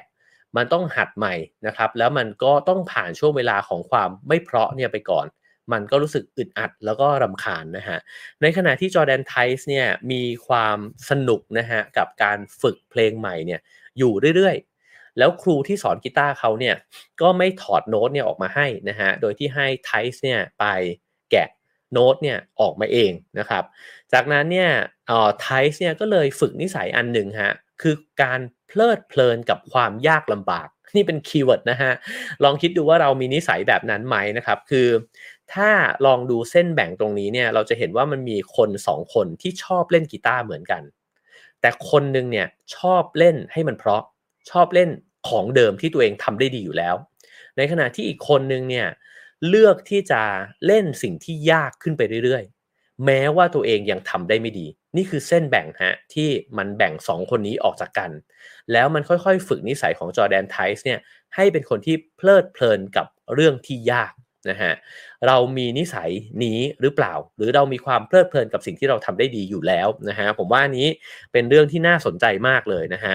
เขาก็บอกว่าอีกเรื่องหนึ่งฮะที่ตรงกับเบอร์เกอร์เมื่อกี้เลยนะฮะก็คือว่าไทส์เนี่ยเวลาที่ฝึกไอ้เจ้าสิ่งที่ยากขึ้นเขาจะอยู่ข้างๆครูเขาแล้วก็ถามครูฮะว่าเอ่อตกลงแล้วที่ผมเล่นไปเนี่ยมันมีอะไรผิดบ้างให้ครูช่วยแก้ทันทีทันใดลูปนี้มันจะเกิดขึ้นอย่างรวดเร็วนะฮะก็คือทำในสิ่งที่ยากขึ้นแล้วได้รับฟีดแบ็กทันทีแก้ไขมันแล้วเล่นในสิ่งที่มันยากขึ้นไปอีกแบบนี้เพิ่มมากขึ้นไปเรื่อยๆฮะมันตรงกันข้ามกับคนที่เก่งแล้วอยู่ในสภาวะที่ทำได้ดีแล้วก็รู้สึกสบายๆกับสิ่งที่ตัวเองเก่งเขาบอกว่าทางไอ้จุดเส้นแบ่งตรงนี้เนี่ยมันแบ่งคนเนี่ยออกเป็น2กลุ่มนะฮะกลุ่มที่1ก็คือว่าจบแล้วคือ คือเก่งนะครับแต่มันไม่พัฒนาความเก่งของตัวเองเพิ่มมากขึ้นไปกว่านั้นส่งผลอะไรส่งผลให้เป็นคนที่เก่งแต่ไม่ได้เป็นยอดฝีมือเรากำลังคุยกันว่าทำยังไงเราถึงจะมีชีวิตที่มีคุณค่าแล้วก็มีอำนาจนะฮะในการกำหนดชีวิตของตัวเองได้ก็คือมีงานในฝันได้นะฮะพูดแบบนั้นเราก็ต้องโดดเด่นในสิ่งที่เราทำฉะนั้นเราอาจจะงงนะฮะว่าเอ๊ะเราก็ใช้เวลากับสิ่งนั้นเยอะเราก็ทำมันได้ดีด้วยนะแต่ทำไมเราถึงไม่ได้เป็นคนที่โดดเด่นออกมานะฮะเพราะฉะนั้นหนังสือเล่มนี้เนี่ยเขาไฮไลท์ที่ว่าเราจำเป็นจะต้องฝึกในสิ่งที่เราลำบากมากขึ้น นะฮะแล้วก็ทำมันเนี่ยให้เป็นนิสัยด้วยนะครับเพราะฉะนั้นเนี่ยเขาบอกว่าการให้ความสำคัญกับการยกระดับขีดความสามารถของตัวเองขึ้นไปนะฮะแล้วก็การได้รับฟีดแบ็กบ่อยๆนะครับเป็นแก่นหลักเลยของการที่จะทำให้เราเนี่ยสั่งสมต้นทุนในสายอาชีพของเราในนี้เขียนบอกว่าในทุกสายอาชีพเลยนะฮะฉะนั้นเนี่ยถ้าเกิดว่าเราทำงานอะไรอยู่นะฮะแล้วใช้เทคนิคแรกของเบอร์เกอร์ก็คือดูว่าในสายงานของเราเนี่ยตกลงแล้วถ้าเราอยากก้าวหน้าเนี่ยมันมีแก่นสำคัญคือทักษะด้านไหนมันไม่ใช่ทุกด้านถูกไหมฮะมันอาจจะเป็นบางด้านเนี่ยที่จำเป็นบางงานมันอาจจะเป็นเรื่องของการปฏิสัมพันธ์กับผู้คนบางงานอาจจะเป็นความรู้เรื่องการตลาดบางงานนี่อาจจะเป็นทักษะในการที่จะปรุงอาหารให้มันดีที่สุดนะฮะคือแต่ละคนเนี่ยอาจจะเห็นว่าแก่นของสินค้าบริการธุรกิจการงานของตัวเองเนี่ยมันไม่เหมือนกันนะฮะแต่โฟกัสไปที่สิ่งนั้นหลังจากที่โฟกัสสิ่งนั้นแล้วให้เวลากับมันให้เยอะนะครับหลังจากให้เวลากับมันให้เยอะแล้วเนี่ยให้พัฒนาฝีมือตัวเองด้วยการให้โจทย์ตัวเองที่มันท้าทายขึ้นไปเรื่อยๆแล้วก็ระหว่างทางขอฟีดแบ็กเสมอนะฮะไม่ว่าจะจากลูกค้าจากหัวหน้าจากเพื่อนร่วมงานนะครับสิ่งเหล่านี้จะทำให้เราค่อยๆหมุนวนเนี่ยขึ้นไปในขณะที่บางคนอาจจะยังวนอยู่กับที่หรือบางคนอาจจะยังติดๆขัดๆอยู่นะฮะก็เราก็จะสามารถหมุนวนขึ้นไปได้เรื่อยๆนะครับคราวนี้อีกหัวข้อหนึ่งก็คือวิธีการกลายเป็นปรมาจารย์นะฮะเขาบอกว่าถ้าอยากทำความเข้าใจศาสตร์ที่อยู่เบื้องหลังวิธีที่คนเนี่ยพัฒนาตัวเองให้เก่งได้นะฮะการที่เราเรียนรู้จากหมากรุกเนี่ยอาจจะเป็นเรื่องที่น่าสนใจนะครับเขาพูดถึงกฎ 10,000 ชั่วโมงซึ่งมันก็มีข้อถกเถียงกันในรายละเอียดเนี่ยเยอะเลยนะฮะแต่หนังสือเล่มนี้เนี่ยพยายามที่จะมาสนับสนุนกฎ 10,000 ชั่วโมงที่ Malcolm Gladwell เนี่ยได้เขียนเอาไว้ใน Outliers เนี่ยนะฮะโดยที่บอกว่าไอ้เจ้ารายละเอียดของกฎ 10,000 ชั่วโมงเนี่ยมันคือการบอกว่าความสำเร็จอันยิ่งใหญ่ทั้งหลายเนี่ยไม่ได้เกิดขึ้นจากพรสวรรค์นะฮะแต่มันเป็นการที่คนแต่ละคนเนี่ยอยู่ถูกที่ถูกเวลาแล้วก็สะสมจำนวนชั่วโมงเนี่ยในการฝึกฝนนะฮะให้ได้มากมายมหาศาลโดยที่บอกว่าอย่างบิลเกตส์เนี่ยก็คือได้เปรียบนะฮะอันนี้ก็เคยพูดแล้วก็เคยเขียนไปแล้วด้วยเช่นกันว่าเขาเนี่ยอยู่ในโรงเรียนมัธยมปลายเนี่ยที่มีคอมพิวเตอร์ในจำนวนน้อยมากของโลกในตอนนั้นนะฮะเพราะฉะนั้นเนี่ยเขาได้เปรียบตั้งแต่แรกแล้วแต่เขายังมีโอกาสได้เข้าไปใช้งานคอมพิวเตอร์เนี่ยอย่างอิสระก็คือว่าเขาเล่นคอมพิวเตอร์เนี่ยได้หลายชั่วโมงมากๆเมื่อเทียบกับเด็กอีกมากมายในโลกใบนี้นะฮะทำให้เกตส์เนี่ยสะสมต้นทุนเนี่ยที่มันแตกต่างหรือว่าโมซาร์ทเองนะฮะก็ประสบความสำเร็จเพราะว่าพ่อของเขาเนี่ยเคร่งครัดมากในเรื่องของการฝึกซ้อมนะฮะฉะนั้นเนี่ย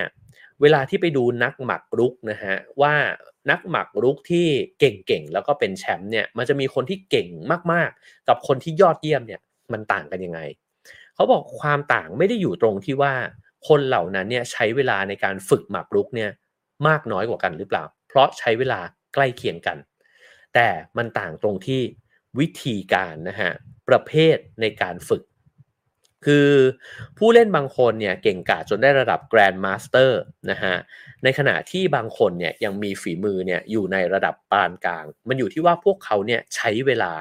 ในการฝึกเนี่ยแตกต่างกันยังไงนะฮะเอ่อมีคำถามหนึ่งก็คือว่าอะไรคือกลยุทธ์ที่ดีในการพัฒนาฝีมือนะฮะมีคำตอบแบ่งออกเป็น2กลุ่มด้วยกันกลุ่มแรกเนี่ยจะตอบว่า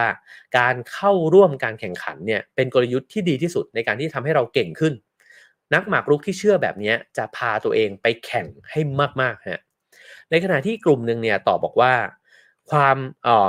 การหยุดฮะแล้วก็เอามาวิเคราะห์เกมแล้วก็มาทำงานร่วมกับโค้ชนะฮะเพื่อที่จะกำจัดจุดอ่อนของตัวเองเป็นสิ่งสำคัญในการพัฒนาฝีมือวิธีคิดที่แตกต่างกันนำมาซึ่งทางเลือกในการลงแข่งที่แตกต่างกันนะฮะ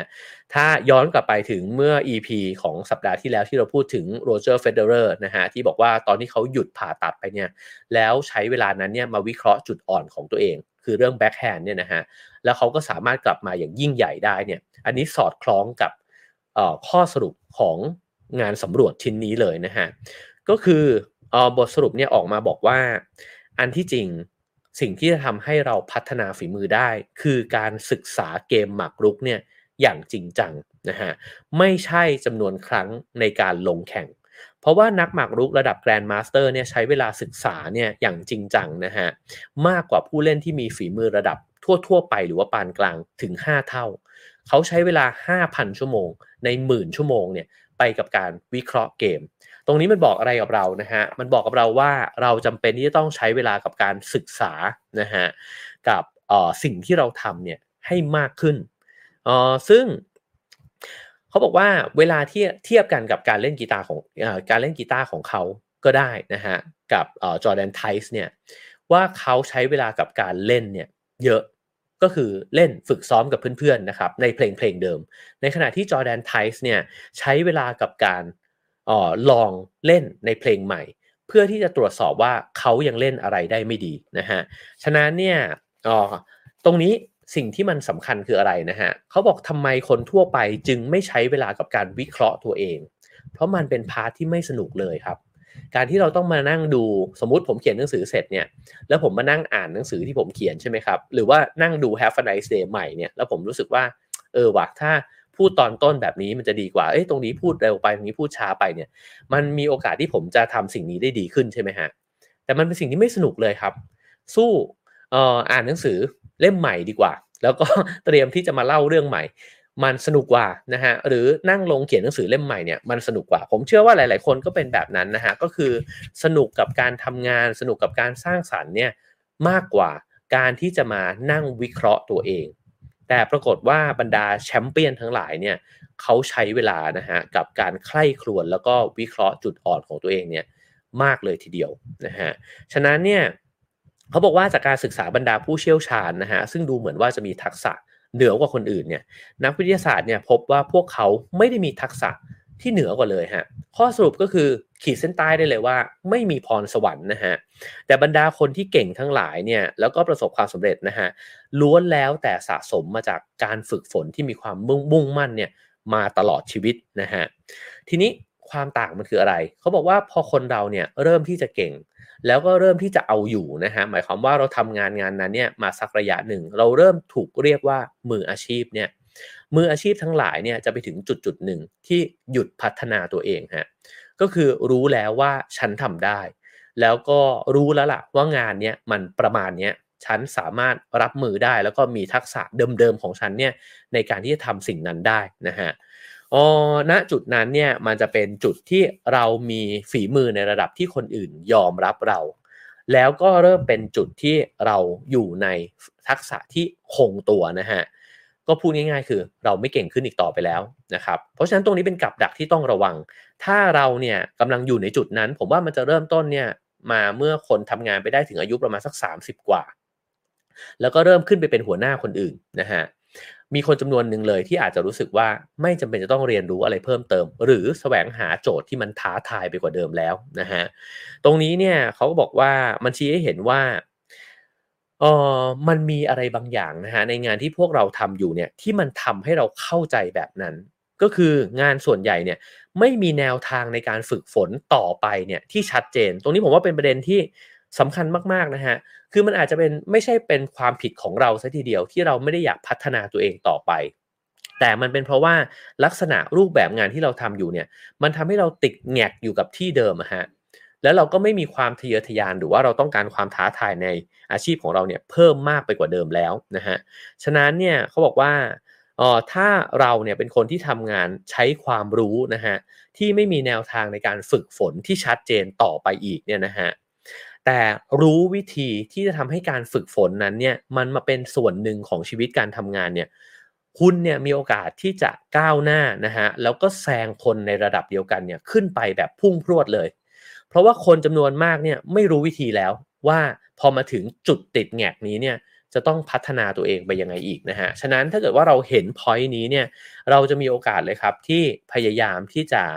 พาตัวเองขึ้นไปสู่จุดที่มันเก่งขึ้นไปอีกได้นะฮะเหมือนที่อเล็กซ์เบอร์เกอร์เนี่ยเขาก็บอกว่าผมเนี่ยกระหายที่จะเก่งขึ้นไปเรื่อยๆอย่างไม่มีที่สิ้นสุดและผมก็เชื่อว่าการเขียนบทโทรทัศน์เนี่ยก็เหมือนกับการเล่นกีฬาคุณจะต้องฝึกฝนแล้วก็ศึกษาเนี่ยเพิ่มมากขึ้นไปอีกเพราะฉะนั้นตรงนี้เป็นจุดที่อเล็กซ์เบอร์เกอร์เนี่ยถีบตัวเองเนี่ยห่างออกไปจากเพื่อนนะฮะผมว่าเมื่อไหร่ก็ตามที่เราเริ่มรู้สึกว่า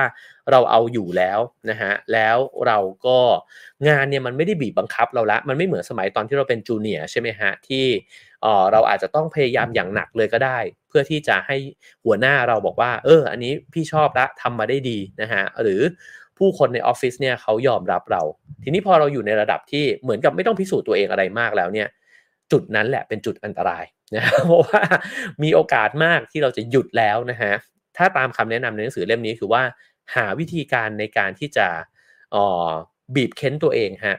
ให้เรียนรู้สิ่งใหม่แล้วก็จริงจังกับเรื่องนี้ต่อไปนะครับแล้วจังหวะนี้เองที่เราจะถีบตัวเองไปเป็นยอดฝีมือได้นะฮะฉะนั้นคำแนะนำของเขาคืออะไรนะฮะเขาบอกว่าต้องติดตามความก้าวหน้าของตัวเองอันนี้กลับไปลิงก์กับ EP ที่เมื่อสัปดาห์ก่อนบอกไปนะฮะนั่นก็คือการที่หนังสือเล่มนึงเนี่ยเขาบอกว่าให้จดบันทึกใช่ไหมฮะว่าเราเนี่ยมีอยากจะทำอะไรแล้วเราได้ทำไหมแล้วเมื่อได้ทำมันมีความก้าวหน้าในสิ่งนั้นเนี่ยเพิ่มมากขึ้นแค่ไหนผมว่าสิ่งนี้เนี่ยถ้าเป็นผมจะเรียกมันว่าการเรียนรู้นอกที่ทำงานนะฮะในเมื่อที่ทำงานเนี่ยเขาอาจจะไม่ได้มีกระบวนการในการทำให้เราเก่งขึ้นมากไปกว่านั้นแล้วเราสามารถที่จะจัดสรรเวลานะฮะแล้วก็ลองบอกกับตัวเองว่าเราจะเรียนรู้อะไรเพิ่มเติมได้อีกบ้างในนี้เนี่ยแนะนำในเรื่องของการจัดสรรเวลาว่าเช่นเราบอกว่าเราจะต้องไปอ่านหนังสือเกี่ยวกับเรื่องนี้เรารู้สึกว่าเรื่องนี้มันจะทำให้อาชีพการงานที่เราทำอยู่เนี่ยมันดีมากขึ้นนะฮะกำหนดชั่วโมงไปเลยฮะว่าใน1สัปดาห์เราอยากใช้เวลากับมันมากเท่าไหร่หรือเราอยากจะสร้างโปรเจกต์บางอย่างเนี่ยเสนอกับออฟฟิศนะฮะเราสร้างขึ้นมาเองได้แล้วเราก็กำหนดเลยว่าเช่นในแต่ละวันเราใช้เวลากับมันสักชั่วโมงหนึ่งหรือในแต่ละสัปดาห์เนี่ยใช้เวลากับมันสัก7ชั่วโมงหรือ10ชั่วโมงรวมกันแล้วเนี่ยนะฮะแล้วก็สุดท้ายอาจจะปั้นโปรเจกต์บางอย่างขึ้นมาได้นะฮะแต่มันจะต้องมีภาพนั้นก่อนว่าตกลงเราคิดว่าอะไรมันสำคัญแล้วเราจะใช้เวลากับเรื่องนี้โดยที่ไม่มีใครเรียกร้องจากเราเลยนะฮะออฟฟิศอาจจะไม่ได้เรียกร้องเราเลยเราไม่ต้องทำก็ไม่มีอะไรเสียหายเงินเดือนก็ได้เท่าเดิมนะครับคือไม่มีอะไรเสียหายเลยแต่ทำเนี่ยมัน plus นะฮะมันได้สิ่งที่มันจะถีบตัวเองเนี่ยออกไปจากตัวเราคนเดิมแล้วก็อาจจะทำให้เราโดดเด่นแล้วก็เก่งขึ้นมาในวิชาชีพนั้นนะฮะเพราะฉะนั้นผมว่าเป็นคำแนะนำที่ค่อนข้างเป็นรูปธรรมเลยนะฮะก็คือใช้เวลาไปกับการเรียนรู้เนี่ยสิ่งที่เราคิดว่าสำคัญนะครับทีนี้ไอการจะตอบตรงนี้ได้มันก็ต้องตอบคำถามหนึ่งก่อนที่มันสำคัญเช่นกันก็คือตกลงแล้วงานที่เราทำอยู่เนี่ยมันต้องการทักษะประเภทไหนที่เราควรจะไปฝึกเพิ่มนะฮะฉะนั้นเนี่ยเขาบอกว่างานที่ทำอยู่ทั้งหมดเนี่ยนะฮะมันมีอยู่2แบบด้วยกันแบบที่1ก็คืองานที่ผู้ชนะเนี่ยกินรวบนะฮะ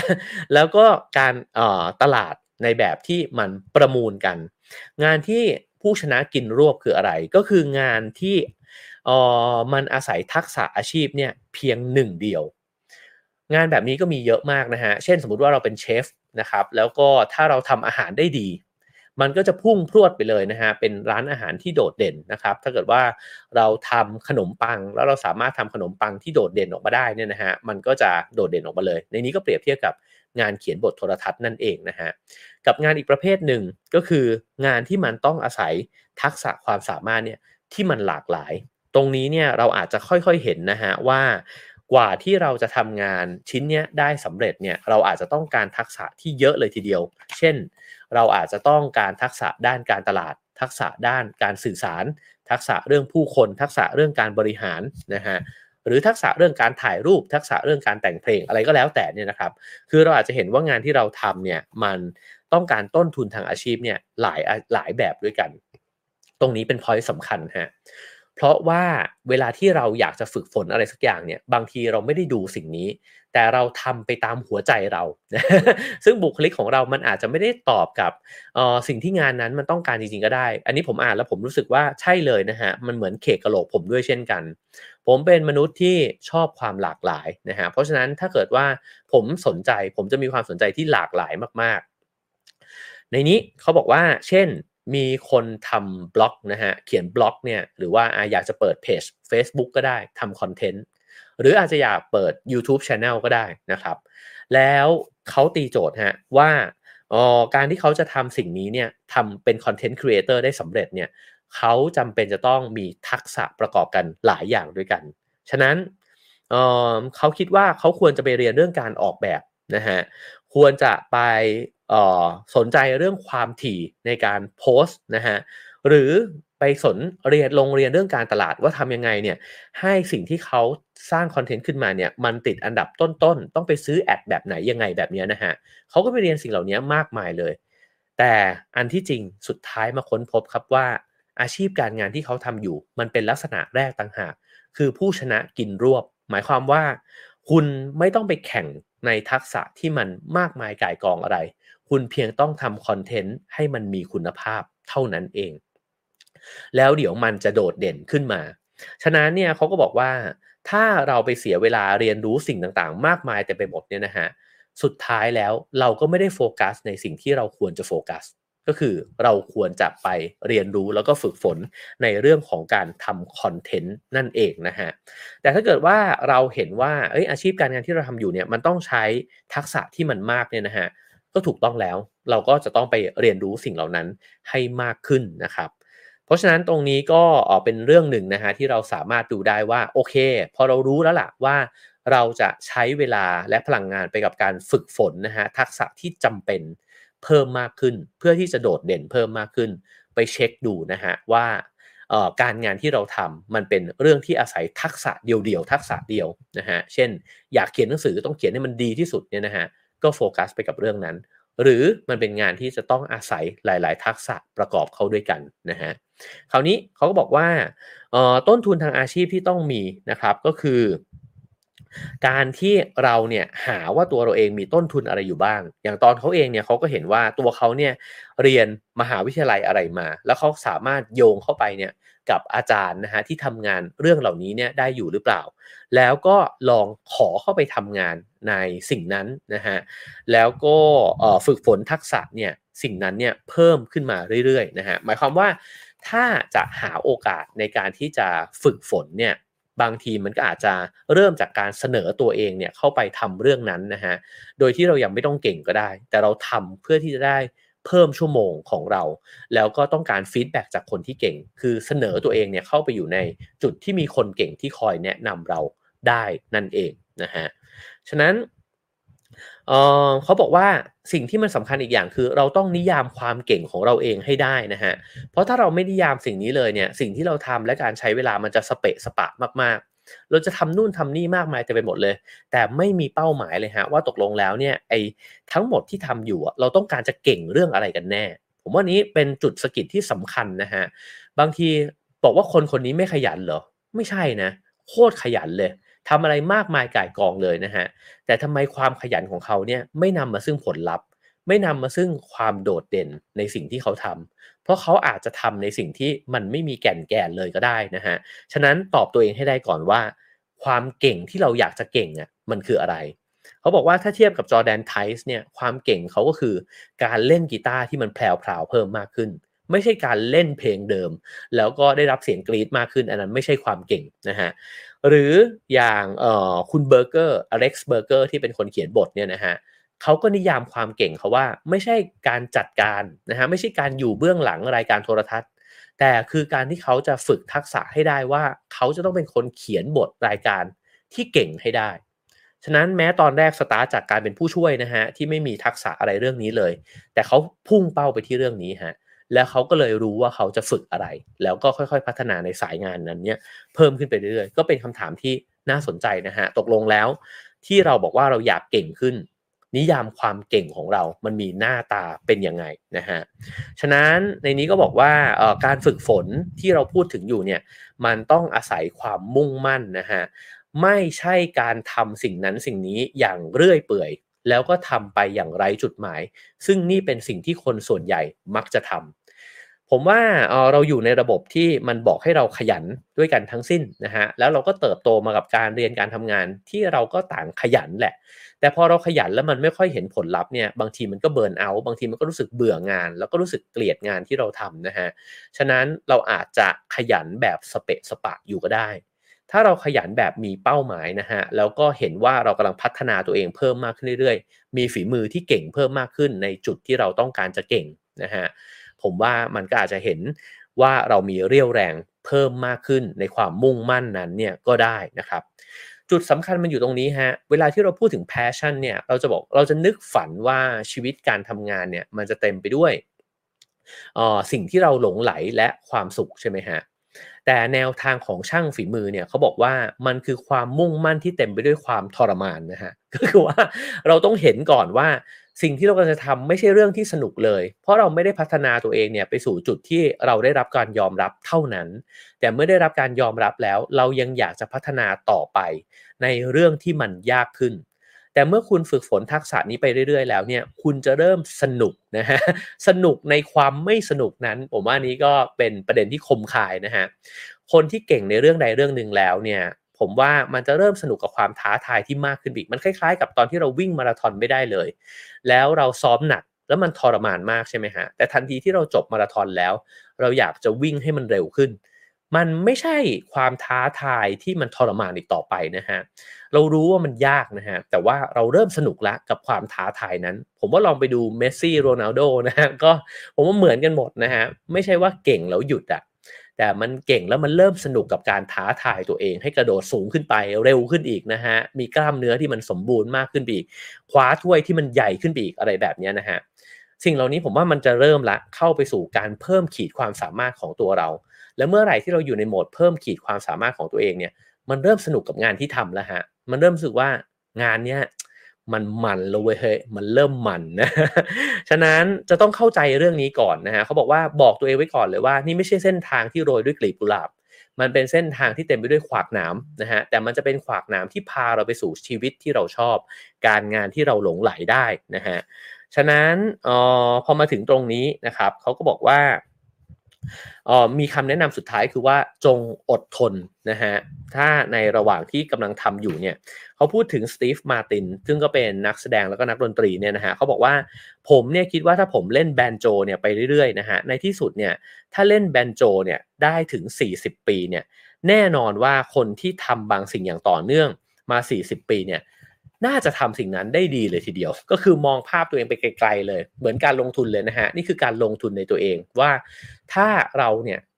ทำได้ขนาดนั้นเนี่ย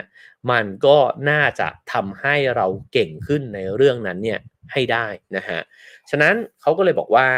เราต้องเข้าใจสิ่งนี้ว่าเส้นทางของคนที่ทำตาม passion เนี่ยกับเส้นทางของช่างฝีมือเนี่ยมันมีความแตกต่างกันนะฮะและถ้าเกิดว่าเราเป็นคนที่ตอบว่าเรายังไม่รู้เลยว่า passion ของเราเนี่ยคืออะไรนี่คือเส้นทางที่ Cal Newport เนี่ยเขาเสนอนะฮะก็คือการที่เราลองที่จะฝึกฝนฝีมือของตัวเองให้มันเป็นคนที่เชี่ยวชาญในเรื่องนั้นให้มากที่สุดให้ได้โยน passion ทิ้งไปเลยฮะโดยที่ไม่ต้องสนว่าเราหลงไหลในงานนี้หรือเปล่าแต่เราเห็นว่างานนี้มันสำคัญแล้วเราจะต้องพัฒนาฝีมือเนี้ยเพราะไอ้ทักษะนี้เนี่ยมันสำคัญแล้วไม่หยุดพัฒนาให้โดนด่าอยู่เรื่อยๆวิพากษ์วิจารณ์ผมอีกนะฮะขอฟีดแบ็กอีกนะครับแล้วก็เก่งขึ้นไปเรื่อยๆสุดท้ายเราจะได้ทำงานที่เรารู้สึกพึงพอใจแล้วนิยามของงานที่พึงพอใจก็ประกอบด้วย3องค์ประกอบที่บอกไปนะฮะ1ก็คือเราจะได้ใช้ไอเดียของเรา แล้วมันก็สำคัญก็คือว่ามันเป็นความคิดสร้างสรรค์นะฮะ2งานที่เราทำมันสร้าง impact ให้เกิดขึ้นในสังคมหรือว่ากับชีวิตคนอื่นด้วยและ3ถ้าเราเก่งระดับนั้นแล้วเนี่ยเราจะอยู่ในจุดที่เลือกชีวิตตัวเองได้เราจะเลือกได้ว่าเราอยากทำงานมากน้อยแค่ไหนงานที่มันยากหรือว่ามันไม่ถูกใจเราจะไม่ทำแล้วเราก็จะอยู่ในตำแหน่งที่เราสามารถที่จะจัดสรรเวลาของตัวเองได้นะครับว่าเราอยากจะเข้าออฟฟิศแค่ไหนนี่ก็จะชวนฝันมากแต่ผมว่าจริงนะครับผมคิดว่าจริงคนที่เป็นยอดฝีมือเนี่ยล้วนแล้วแต่อยู่ในจุดแบบนี้เนี่ยได้ด้วยกันทั้งสิ้นนะครับซึ่งแน่นอนว่าทั้งหมดที่พูดมามันเป็นภาพฝันเช่นกันนะฮะแต่ผมก็เชื่อว่ามันเป็นภาพฝันที่มีแผนที่ในการเดินทางที่ค่อนข้างชัดเจนนะฮะว่าเราจะสามารถเดินไปเนี่ยด้วยอุปกรณ์อะไรบ้างผมขอเวลาอีก5นาทีที่จะรวบยอดนะฮะว่าหนังสือเล่มนี้เนี่ยพูดถึงกฎ4ข้อด้วยกันนะฮะว่าถ้าเราไม่ follow passion แล้วเนี่ยเราควรจะทำอะไรบ้างนะฮะข้อที่1ก็คือว่าตระหนักว่าถ้าเราเป็นคนที่ไม่มี passion เนี่ยให้รู้เลยว่าคำแนะนำว่าจงทำในสิ่งที่รักเนี่ยมันเป็นคำแนะนำที่อันตรายเพราะเราจะไปกังวลกับเรื่องนั้นเสียจนไม่ยอมฝึกฝนทักษะที่มันจำเป็นนะฮะตัวเขาเองก็เล่าเรื่องชีวิตเขานะฮะเพราะฉะนั้นก็ลองไปซื้อหามาอ่านกันได้นะครับเขาบอกว่าพอเขาเข้าใจเรื่องนี้แล้วเนี่ยแล้วเขาวางเรื่องแพชชั่นลงไปเนี่ยเขาไปโฟกัสกับการฝึกฝนทักษะนะฮะแล้วก็ทำให้เขาเนี่ยได้ทุ่มเทเวลาและงานแล้วพลังงานเนี่ยไปกับงานที่เขาอยากจะทำให้ได้ดีฉะนั้นเขาก็มาเป็นอาจารย์แล้วก็มาทำงานวิจัยเนี่ยนะครับมาถึงกฎข้อที่2ก็คือว่าสิ่งที่ผมพูดไปทั้งหมดในวันนี้คือองค์ประกอบที่จะทำให้เราเนี่ยทำงานที่มันมีคุณค่าได้เราจะต้องเป็นคนที่เมื่อเสนอสิ่งนั้นไปเนี่ยคนจะไม่สามารถเบือนหน้าหนีไปจากฝีมือของเราได้อันนี้คือเป้าหมายนะฮะลองตั้งเป้าหมายกับตัวเองแบบนี้ว่าฉันจะเป็นยอดฝีมือที่ฉันเดินเข้าไปที่ไหนเนี่ยคนจะต้องไม่สามารถที่จะแบบโอ้โหปล่อยตัวฉันไปได้อะนะก็ทำยังไงเราถึงจะเป็นคนนั้นได้นะฮะการฝึกฝนอย่างมุ่งมั่นจะทำให้เราเป็นคนคนนั้นได้นะครับแล้วก็อันที่3นะฮะก็คือการที่ระบุนะฮะว่าการควบคุมสิ่งที่จะทำเนี่ยแล้วก็วิธีใช้ไอ้เจ้าการควบคุมนี้เนี่ยมันคืออะไรคือเขาบอกว่าหลายครั้งเนี่ยเราอาจจะอยู่บนทางแยกนะฮะของการที่จะต้องเลือกว่าเราเนี่ยจะทำงานที่มันดูดีอ่ะนะฮะคือมันงานบางงานเนี่ยมันดูแบบน่าทำมากอ่ะกับงานอีกงานหนึ่งเนี่ยคุณมีอิสระในการที่จะทำสิ่งนั้นมากกว่านะครับเขาเนี่ยเปรียบเทียบตัวเองว่าเขาอยู่บนทางแยกตอนที่เขาจะสมัครเข้าไปเป็นอาจารย์ในอีกครั้งหนึ่งเนี่ยนะฮะทางที่1ก็คือมหาวิทยาลัยชื่อดังเลยเก่าแก่โบราณนะฮะเข้าไปเท่เลยกับงานอีกงานหนึ่งเนี่ยก็คืออาจจะเริ่มต้นกับมหาวิทยาลัยที่ไม่ได้ดังเท่าแต่ว่าอยู่ในสายงานที่มหาวิทยาลัยแห่งนี้ก็คือจอร์จทาวน์เนี่ยนะฮะเขากำลังโฟกัสแล้วเขากำลังทุ่มทุนเนี่ยลงไปในสิ่งนี้คนที่เข้าไปถ้าเก่งแล้วโดดเด่นขึ้นมาเนี่ยจะมีโอกาสที่มีบทบาทแล้วก็ได้เป็น professor เนี่ยอย่างง่ายกว่าการเข้าไปอยู่ในมหาวิทยาลัยที่เต็มไปด้วยคนเก่งนี่คือทางแยกนะฮะเพราะฉะนั้นเนี่ยเขาบอกว่าเราจะต้องคำนวณเรื่องนี้เนี่ยเป็น1ในหน่วยเรียกได้ว่าเทียบกับเงินเดือนก็ได้นะฮะนั่นคือหน่วยเงินที่เรียกว่าโอกาสถ้าเกิดว่าเราสามารถเลือกเข้าไปอยู่ในจุดที่เราโดดเด่นได้ควบคุมชีวิตของตัวเองได้นะฮะแม้ว่าเงินเดือนอาจจะน้อยกว่าสักหน่อยหนึ่งนะฮะในตอนต้น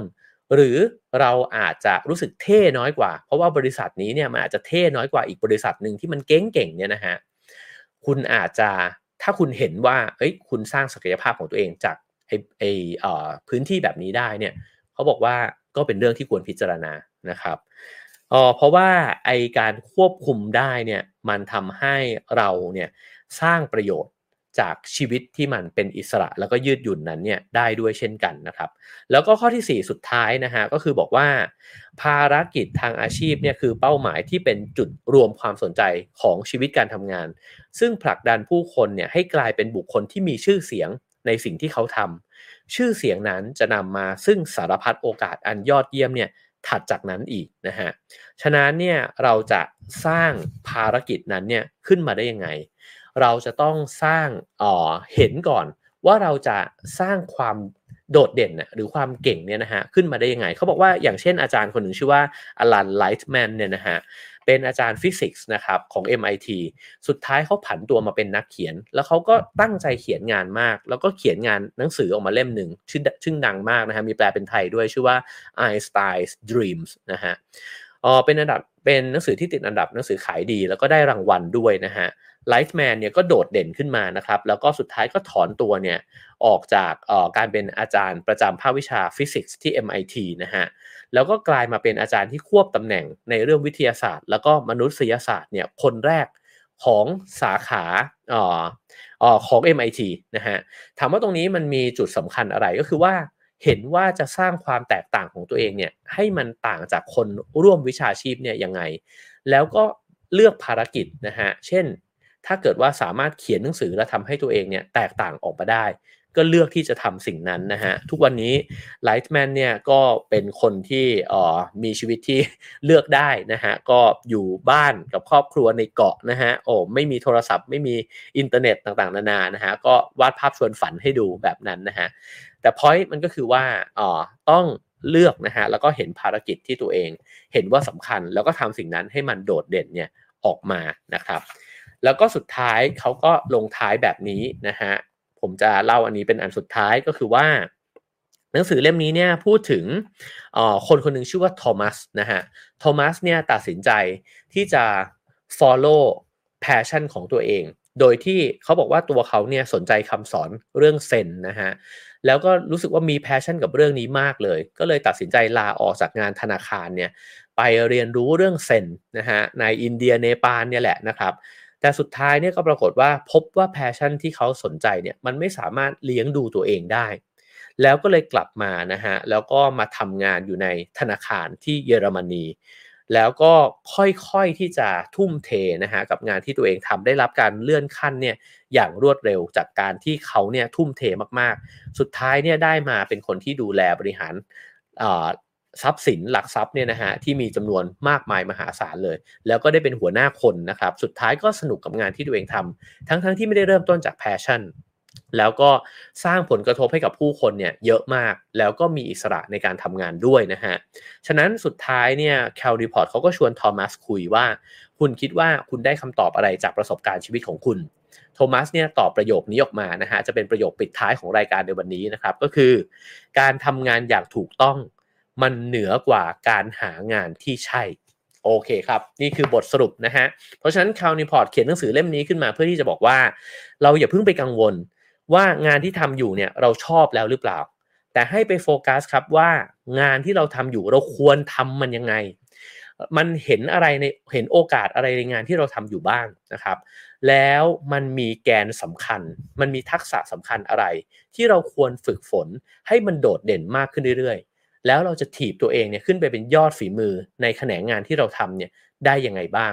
เมื่อไปถึงจุดที่ทุกคนติดแงกกันแล้วเนี่ยทำยังไงเราจะไม่หยุดอยู่ตรงนั้นทำยังไงเราจะเรียนรู้นอกออฟฟิศนะฮะแล้วก็ยังคงปั่นตัวเองเนี่ยขึ้นไปให้มันเก่งขึ้นไปอีกได้นะครับแล้ววันหนึ่งเราก็อาจจะได้ทำงานที่มีคุณค่าเพราะว่าเราจะเป็นช่างฝีมือที่หาได้ยากมากในวงการนะฮะโอเคครับนี่ก็ถือว่าเป็นอีกคำแนะนำหนึ่งแล้วกันนะฮะเพราะว่าผมว่าเราต้องการมุมมองที่หลากหลายในการใช้ชีวิตนะฮะบางครั้งเราก็อาจจะบอกว่า passion เนี่ยมันทำให้เรามีพลังหนังสือบางเล่มอาจจะบอกเราแบบนั้นในขณะที่หนังสือเล่มนี้บอกว่า passion เป็นคำแนะนำที่แย่นะฮะก็เอาไปประเมินดูแล้วผมว่าในแต่ละช่วงเวลาของชีวิตเราก็อาจจะใช้มันเนี่ยทั้ง2แบบเลยก็ได้ด้วยเช่นกันนะฮะสลับกันไปนะครับโอเคครับจากหนังสือเล่มนี้นะฮะ Skill Before Passion นะฮะโดย Cal Newport นะครับผู้แปลคือคุณพันนีชูจิระวงศ์นะฮะสำนักพิมพ์ V-Learn นะครับก็ไปซื้อหามาอ่านกันในรายละเอียดได้ยังมีหลายอย่างเลยนะฮะที่หนังสือเล่มนี้พูดถึงนะครับโอเคครับก็หวังว่าจะได้ประโยชน์กันนะฮะในวันนี้สามารถให้คะแนนความพึงพอใจเข้ามาได้นะฮะ5 4 3 2 1 0นะครับฟังวันนี้แล้วเป็นยังไงบ้างชอบไม่ชอบยังไงนะฮะแล้วก็พิมพ์คอมเมนต์เข้ามาได้พิมพ์คำแนะนำเข้ามาก็ได้เพราะว่าผมอ่านแล้วผมก็รู้สึกว่าต้องการฟีดแบ็กจากคุณผู้ชมคุณผู้ฟังด้วยเช่นกันนะฮะจะได้เก่งขึ้นบ้างกับเขาด้วยเหมือนกันนะครับ โอเคครับแล้วก็สามารถให้การสนับสนุนรายการของเรานะฮะได้ตามเบอร์บัญชีแล้วก็ QR Code ที่ปรากฏอยู่บนหน้าจอนะครับสามารถที่จะกดไลค์นะฮะช่วยที่จะทำให้รายการมีคนเห็นเพิ่มมากขึ้นได้นะครับไม่ว่าจะทาง YouTube หรือว่า Facebook นะครับทาง YouTube สามารถกดติดตามไว้ได้นะฮะแล้วก็ทาง Facebook สามารถกดแชร์ได้ด้วยเช่นกันใครยังไม่ได้กดกระดิ่งก็กดกระดิ่งกันไว้ได้นะครับจะได้ขึ้นเตือนเวลาที่ช่องนี้มีรายการบางทีก็ขยันทำในวันเสาร์อาทิตย์ด้วยนะครับ โอเคครับโอ้มีคะแนนเข้ามามากมายนะฮะขอบคุณมากนะครับขอบคุณคุณนิพานะฮะบอกว่าดีมากนะครับโอเคครับอืมคุณมิสเตอร์ X บอกว่าเชื่อมโยงกับเมื่อวานในเรื่องการไม่ยึดติดนะครับคุณ Love Me ซาร่านะฮะบอกว่าไม่มีห้องใน Clubhouse มันเหมือนมันเดี้ยงนะฮะเดี๋ยวผมจะลองเปิดดูนะครับถ้าผมเปิดสำเร็จก็ขอชวนนะฮะไปคุยกันต่อใน Clubhouse ได้นะครับคุณ Examinator บอกว่าทำไมเราถึงทำตาม passion อย่างเดียวไม่ได้ก็เพราะว่าชีวิตเราไม่ได้มีอิสระจริงนะฮะผมคิดว่าไม่ใช่ทุกคนที่จะมีโอกาสนะครับได้ทำในสิ่งที่ตัวเองหลงไหลเพราะว่าเงื่อนไขในชีวิตมันเยอะกว่านั้นนะฮะเราต้องดูแลครอบครัวนะครับเราต้องผ่อนบ้านผ่อนรถนะฮะเพราะฉะนั้นสิ่งที่เราหลงไหลอาจจะไม่ได้นำมาซึ่งรายได้ที่มันมากพอในการเลี้ยงดูตัวเองและครอบครัวก็เป็นไปได้นะครับคุณ Mr. X Hashtag เจ๋งมากเลยนะฮะ Passion บังตาเป็นเพลงได้เลยนะครับอันนี้ขอบคุณมากเลยครับขอบคุณทุกคอมเมนต์ที่เข้ามานะครับคุณปะปานะฮะบอกว่าฟังสดครั้งแรกนะฮะโอเคครับคุณ Love Me ซาร่าบอกว่าชอบมากนะฮะคุณวิชัยบอกว่าดีครับนะฮะเหมาะกับเด็กรุ่นใหม่ที่กำลังสับสนผมว่าก็เป็นคำแนะนำที่ดีมากนะฮะแล้วก็มีกำลังใจด้วยในการที่จะฝึกฝนตัวเองเพิ่มมากขึ้นผมก็รู้สึกเหมือนกันว่าต้องไม่ให้ตัวเองอยู่ในสภาวะที่มันติดแงกนะฮะแล้วก็พยายามที่จะแบ่งเวลาในการที่จะฝึกฝนตัวเองเพิ่มมากขึ้นด้วยนะครับเดี๋ยวผมจะลองเปิดห้องใน Clubhouse นะครับถ้าใครว่างก็เข้าไปคุยกันต่อในนั้นถ้ามันดังนะเพราะว่าเมื่อกี้มันไม่มีเสียงไม่ทราบว่าเป็นเพราะอะไรเหมือนกันนะครับโอเคครับผมเดี๋ยวเรามาลองดูนะฮะว่าจะไปต่อกันใน Clubhouse ได้หรือเปล่านะครับพรุ่งนี้เจอกัน 7:00 น.เช้าเช่นเคยนะฮะ Have a nice day ครับ